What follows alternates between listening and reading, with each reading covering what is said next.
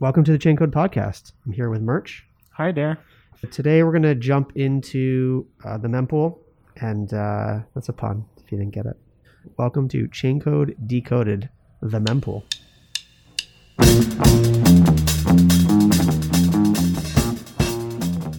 The Mempool, an area you are more than familiar with.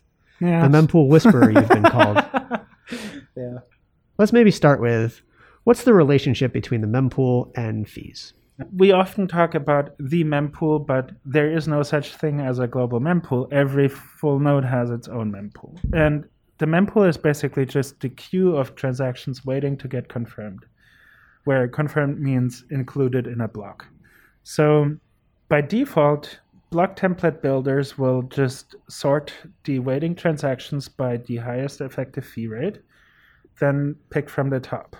The juicier a transaction, the quicker it gets confirmed.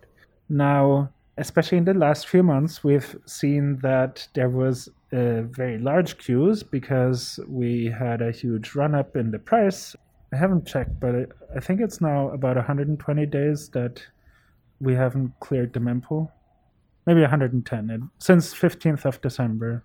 So mempools are limited, and by default, they are limited to 300 megabytes of deserialized data. So that includes all the overhead structure, the previous UTXOs, maybe even the whole transaction that created UTXOs and so forth. So roughly at about 80 blocks worth of data, the default of 300 megabyte gets exceeded. And at that point, a full node will automatically start purging the lowest fee rate transactions. They just drop them and tell all their neighboring peers, hey, don't send me anything under this fee rate. They start raising up their min fee rate. So the problem that gets introduced here is if a parent transaction is no longer in the mempool, you cannot bump it, because if you try to do a CPFP and the parent isn't there, the child is going to be invalid. CPFP, just for the uninitiated. Child pays for parent. Yeah. Some things that are being done in the context of that is that people are working on package relay, where you can send more than one transaction to appear as a package that they evaluate as a whole together, instead of looking at the parent and saying, okay, you're out. Oh, and this child doesn't have a parent. Okay, you're out too. and maybe you can just talk a little bit more about the mechanics of how CPFP actually works. To get into a block, you bid on block space. Transactions get serialized in a format where inputs are fairly big, outputs are smaller. There's a little bit of a transaction header that encodes like how many inputs there are, outputs there are, and lock time and version. So we already found out that when miners build blocks, they sort transactions by the highest fee rate. So they first consider the transactions that pay the most satoshis per byte of serialized data. So what's the mechanic? What are the mechanics of CPFP? When you try to get a transaction through, sometimes they have a fee rate that is too low for it to be considered quickly, and you can reprioritize your transaction by increasing its effective fee rate. Now, you cannot edit a transaction after you've submitted it to the network because the transaction itself is immutable. But what you can do is you can spend one of the outputs of the transactions with another child transaction that has a very high fee. And now the child transaction can only be valid by the parent getting included in a block. So miners will look at transaction packages, actually. They sort the wait list by their ancestor fee rate of transactions, not just by transactions in the singular. So when you have a child that is super juicy, it basically pays for the parent to get included as well. So literally, child pays for parent. Got it. Every parent's dream to have their children pay for them. You said that when miners evaluate these fee rates, is that built into Bitcoin Core, or are they writing custom software for that? Bitcoin Core has a get block template call, which allows you to exactly do that. Just generate a block template. But I believe that most miners are probably running custom code because, for example, they accept out-of-band payments to reprioritize transactions, or they run their own wallet service on the side and always prioritize their own transactions, or they might have some sort of other solver that optimizes block template building further. So I think that I haven't looked at this in detail, but I think that at least they're not running default values, because by default, blocks created by Bitcoin Core would leave a little space, I think about 6 kilobytes, and blocks are full if you look at them. So they must have at least tweaked it a little bit. Got it. And we're not, when we say miners, we're talking about pools. Yes, right. So most miners, as in the people running ASICs or whatever, they just join a pool who does the coordination of the work, and they basically, the pool operator picks the block template that is being worked on, and the miner just gets a separate workspace that they iterate over in order to try to find a valid block. This problem sounds hard. Why is it hard to estimate fee rates? So block discovery is a random process. Think of like decay of radioactive isotopes. What we do there is we can give you a half-time. It usually takes around this much of time for half of the atoms to dissipate.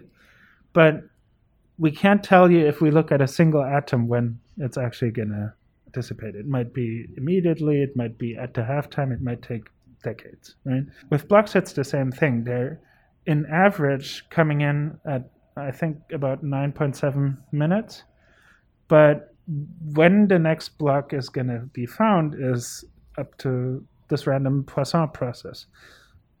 Actually, it is such that since there is no memory to the process, it's every draw just has a chance to succeed. At every point in time, the next block is about 10 minutes away in average. Yeah, it's really unintuitive to think about that. Right. That even if you're 18 minutes into not finding a block, the next block will be found in 10 minutes. Yes, exactly. You don't know when the next block is going to be found. So you don't know what transactions you will be competing against. You might be competing against the transactions that are currently in the mempool, plus the transactions that get added in the next 1 minute.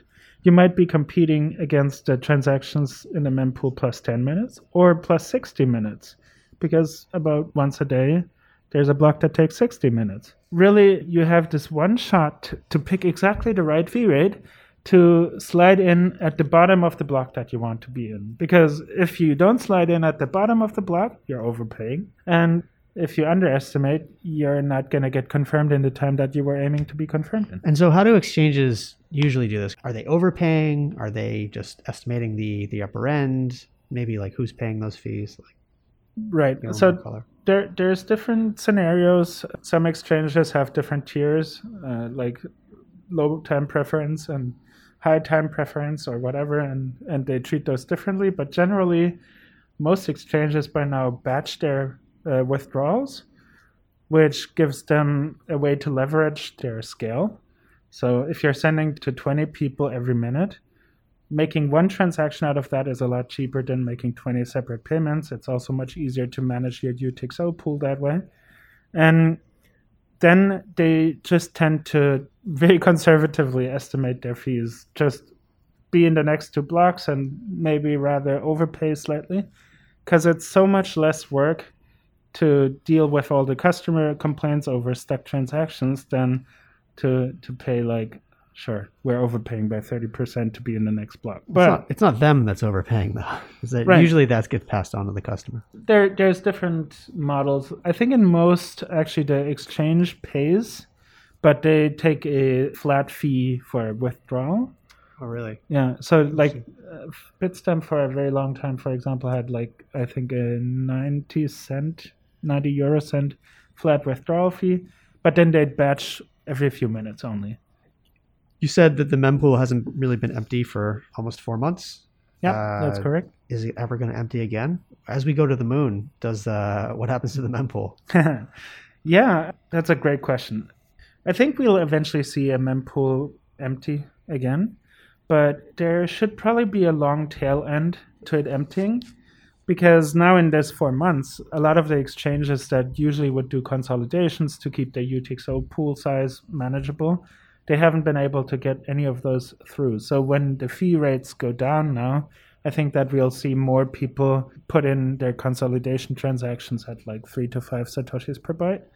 And that I think we might not see an empty mempool for multiple months still, even if the top fee rates get a lot more relaxed now.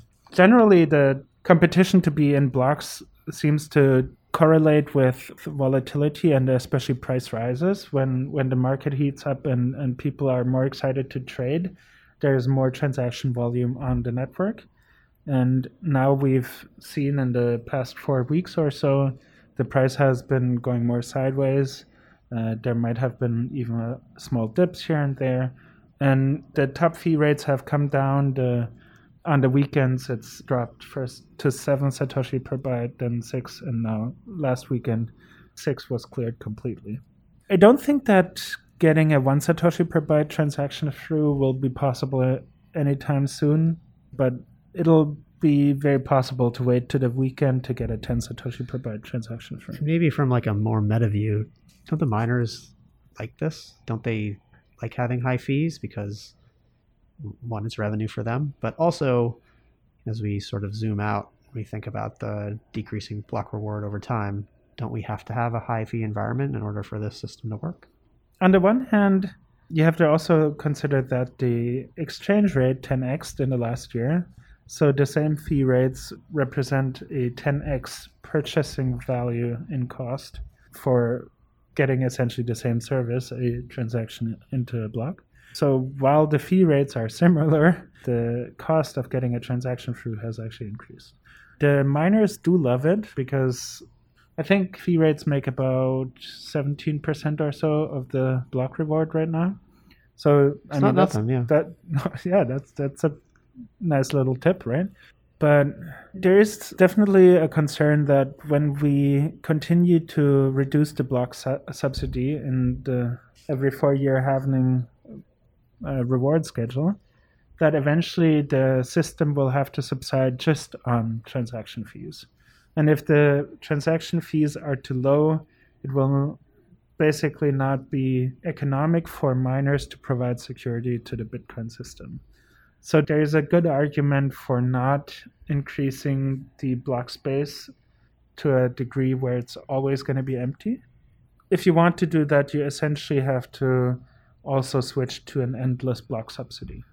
Otherwise, there is no economic incentive for miners to continue mining if there's not enough fees, unless your minimum fee rate at some point becomes so valuable that even at minimum fee rate, any transactions are some sort of sufficient revenue for miners to continue their business. Maybe we can sort of circle back to what happens when transactions are evicted from the mempool and talk about like what problems that could introduce, especially for fee bumping and lightning channel closing. Right. When a mempool fills up, as we said earlier, the node will start dropping the lowest fee rate transactions. And especially for people or services that use unconfirmed inputs, that can be a problem at times because you cannot spend an input that is unknown to other nodes, right?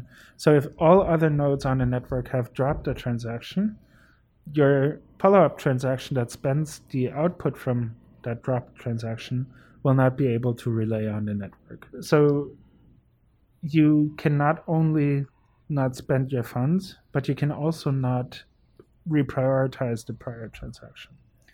One thing that this solves basically is RBF, because you can just rewrite a replaceable transaction and submit a transaction with a higher fee rate. All right, so we went over CPFP. Can we go over RBF? Sure. So BIP 125 introduces rules by which you are allowed to replace transactions. You have to explicitly signal that a transaction is replaceable. And in that case, before a transaction is confirmed, the sender may issue an updated version of the transaction, which can completely change the outputs. The only restriction is that it has to use one of the same inputs, otherwise it wouldn't be a replacement. And wouldn't be, so it has to be a conflicting transaction essentially. And additionally, it has to pay enough fees to replace the prior transaction and all the transactions that chained off of them in the mempool. So if you had like 3 transactions, you have to pay more fees in the replacement than those 3 transactions together. Got it. So blessed double spending is what we're saying. I do not like the term double spending in that context. So the problem with that is a successful double spend means that either you actually got 2 transactions that were in conflict confirmed, which could basically only happen if you have 2 competing blocks where one block had a prior version and the second block had another, and then the second block eventually becomes part of the best chain. Or when you at least convinced somebody that they had been paid, but then actually managed to spend the funds somewhere else. But here in this case, RBF transactions are explicitly labeling themselves as replaceable. Basically, they're running around with a red lettered sign on front of their chest, "Do not trust me," right? And most wallet software just doesn't show you RBF transactions until they are confirmed. Once confirmed in the blockchain, they're exactly the same and same reliability as any other transaction. But while queuing, they are explicitly saying, look, I could be replaced. Do not consider yourself paid.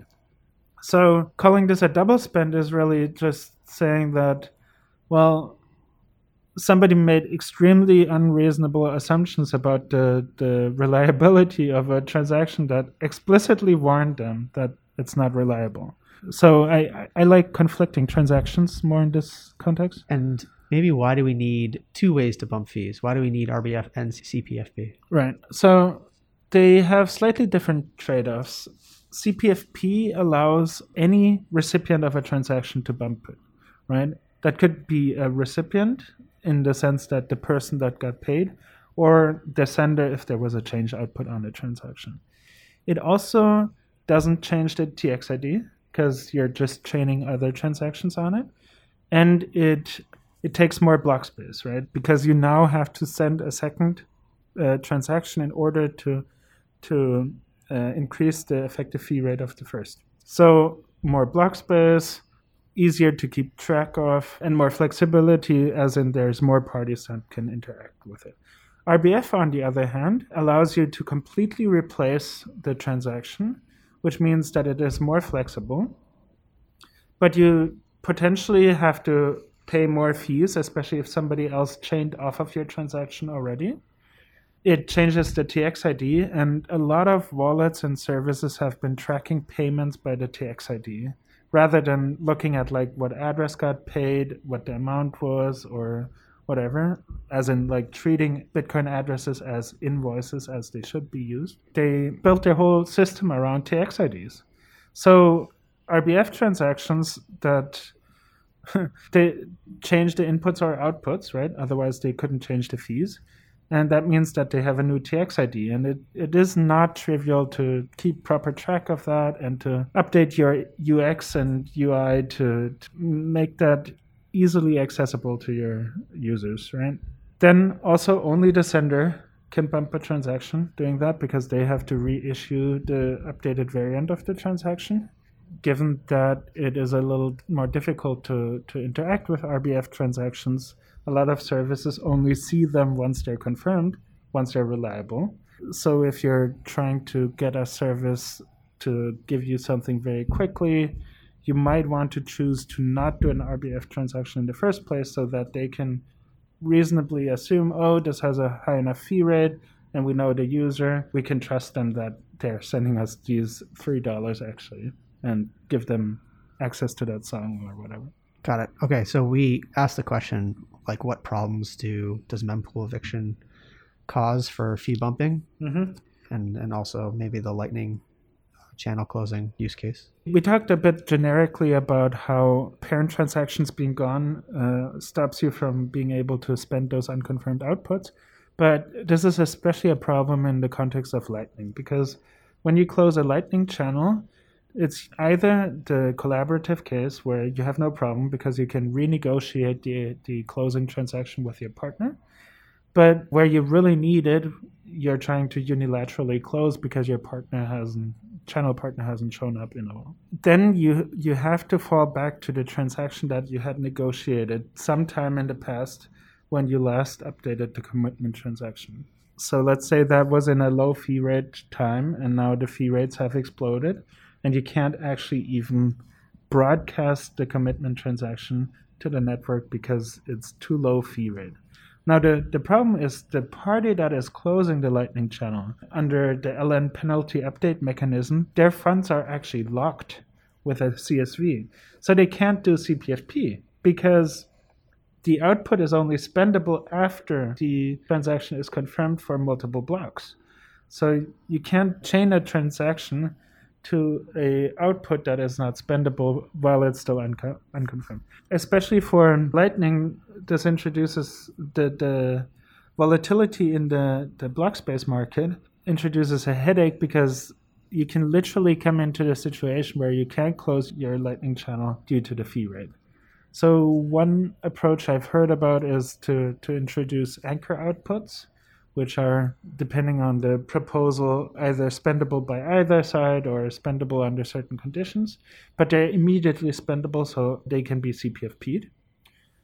Or another idea is to have package relay, right? Because if the channel closing transaction has a low fee rate and you can then relay it together with a second transaction, that'll work, except if you're unilaterally closing, because the CSV issue still pertains to that. But either way, if you get package relay, you would be able to do away with the fee estimate in commitment transactions altogether, because we talked about how fee estimation is hard for regular transactions. Fee estimation for commitment transactions is even much harder because you have no clue when you will want to use the transaction. Yeah, that dependency seems very scary. Right. You have absolutely no clue what the fee rates will be like when you actually try to use it. So having package relay would, in combination with anchor outputs, would allow you to always have a zero fee on the commitment transaction, and then basically always bring your own fee when you broadcast it in the CPFP child transaction. Got it. Okay, so we've sort of talked about some specifics, but maybe we can zoom out and, what are some ways that we could be using our block space more efficiently? What are some things that make us optimistic about the future? We still have only about, I think, 40% or so SegWit inputs. Now, about 55% of all transactions use SegWit inputs, but the majority of inputs is still non-SegWit. Once more people start using SegWit or even Taproot, once Taproot comes out, the input sizes will be smaller, so naturally there will be more space for more transactions. So recently a major wallet service provider, announced on 1st of April nonetheless, that they would be switching to native SegWit addresses, and they had been a long holdout. So blockchain.com has probably around 33% of all transaction creations among their user base. Yeah, I mean, that dependency is, we're shaking our heads simultaneously if you can't see. Yeah. It's not great. SegWit activated on 24th of August in 2017, right? That's 3.5 years ago. And until recently, I think they weren't even able to send to native SegWit addresses. And now they announced that not only they'll actually default to native SegWit addresses altogether. I think they claimed this month, but I'm hoping that they'll come through with that, because we have a huge backlog of all these outputs that they created over the years. It has been one of the most popular Bitcoin wallets for, almost a decade. And it'll take forever for all of these non-SegWit outputs to eventually get spent.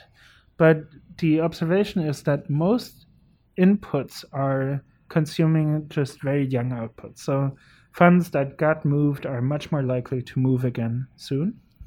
So seeing that blockchain.com will hopefully switch to native SegWit outputs soon, I would assume that even while the UTXO set will have a lot of non-SegWit outputs living there for a very long time, the transactions that get built will much quicker become SegWit transactions to a high degree. If 33% of all transactions, let's say 80% of them become SegWit inputs, and literally more than half their input size, that would be, I want to say, like 15% of the current block space demand going away overnight. Yeah. That would be. I should do the calculation more thoroughly, but are there other holdouts? BitMEX recently switched to native SegWit, I think, for deposits. There's still quite a few services that use wrapped SegWit rather than native SegWit, which already gets most of the efficiency, but clearly not all. I was actually expecting that the high fee rates might get more people moving. I think that the Taproot rollout might get a huge block space efficiency gain because Taproot introduces a bunch of new features that are only available through Taproot, and Taproot outputs and inputs are about the size of pay-to-witness public key hash in total. So smaller than a lot of the multi-sig constructions these days, even in native SegWit, and definitely smaller than everything non-SegWit. So any wallets that switch to Taproot will bring down the block space use a lot quickly. Yeah, the multi-sig savings are pretty significant. Yeah. And hopefully it'll bring in a new era of multi-sig being more standard. I think that's a more exciting thing. It'll take quite some time because to do the public key aggregation that will bring the biggest efficiency gain, people will actually have to implement MuSig or another aggregation algorithm. And until that gets into regular wallets will be a while. I think maybe first it gets into libraries and especially for services with multi-sig wallets, there would be a huge efficiency gain there, and they should have great incentives to roll it out very quickly. Great.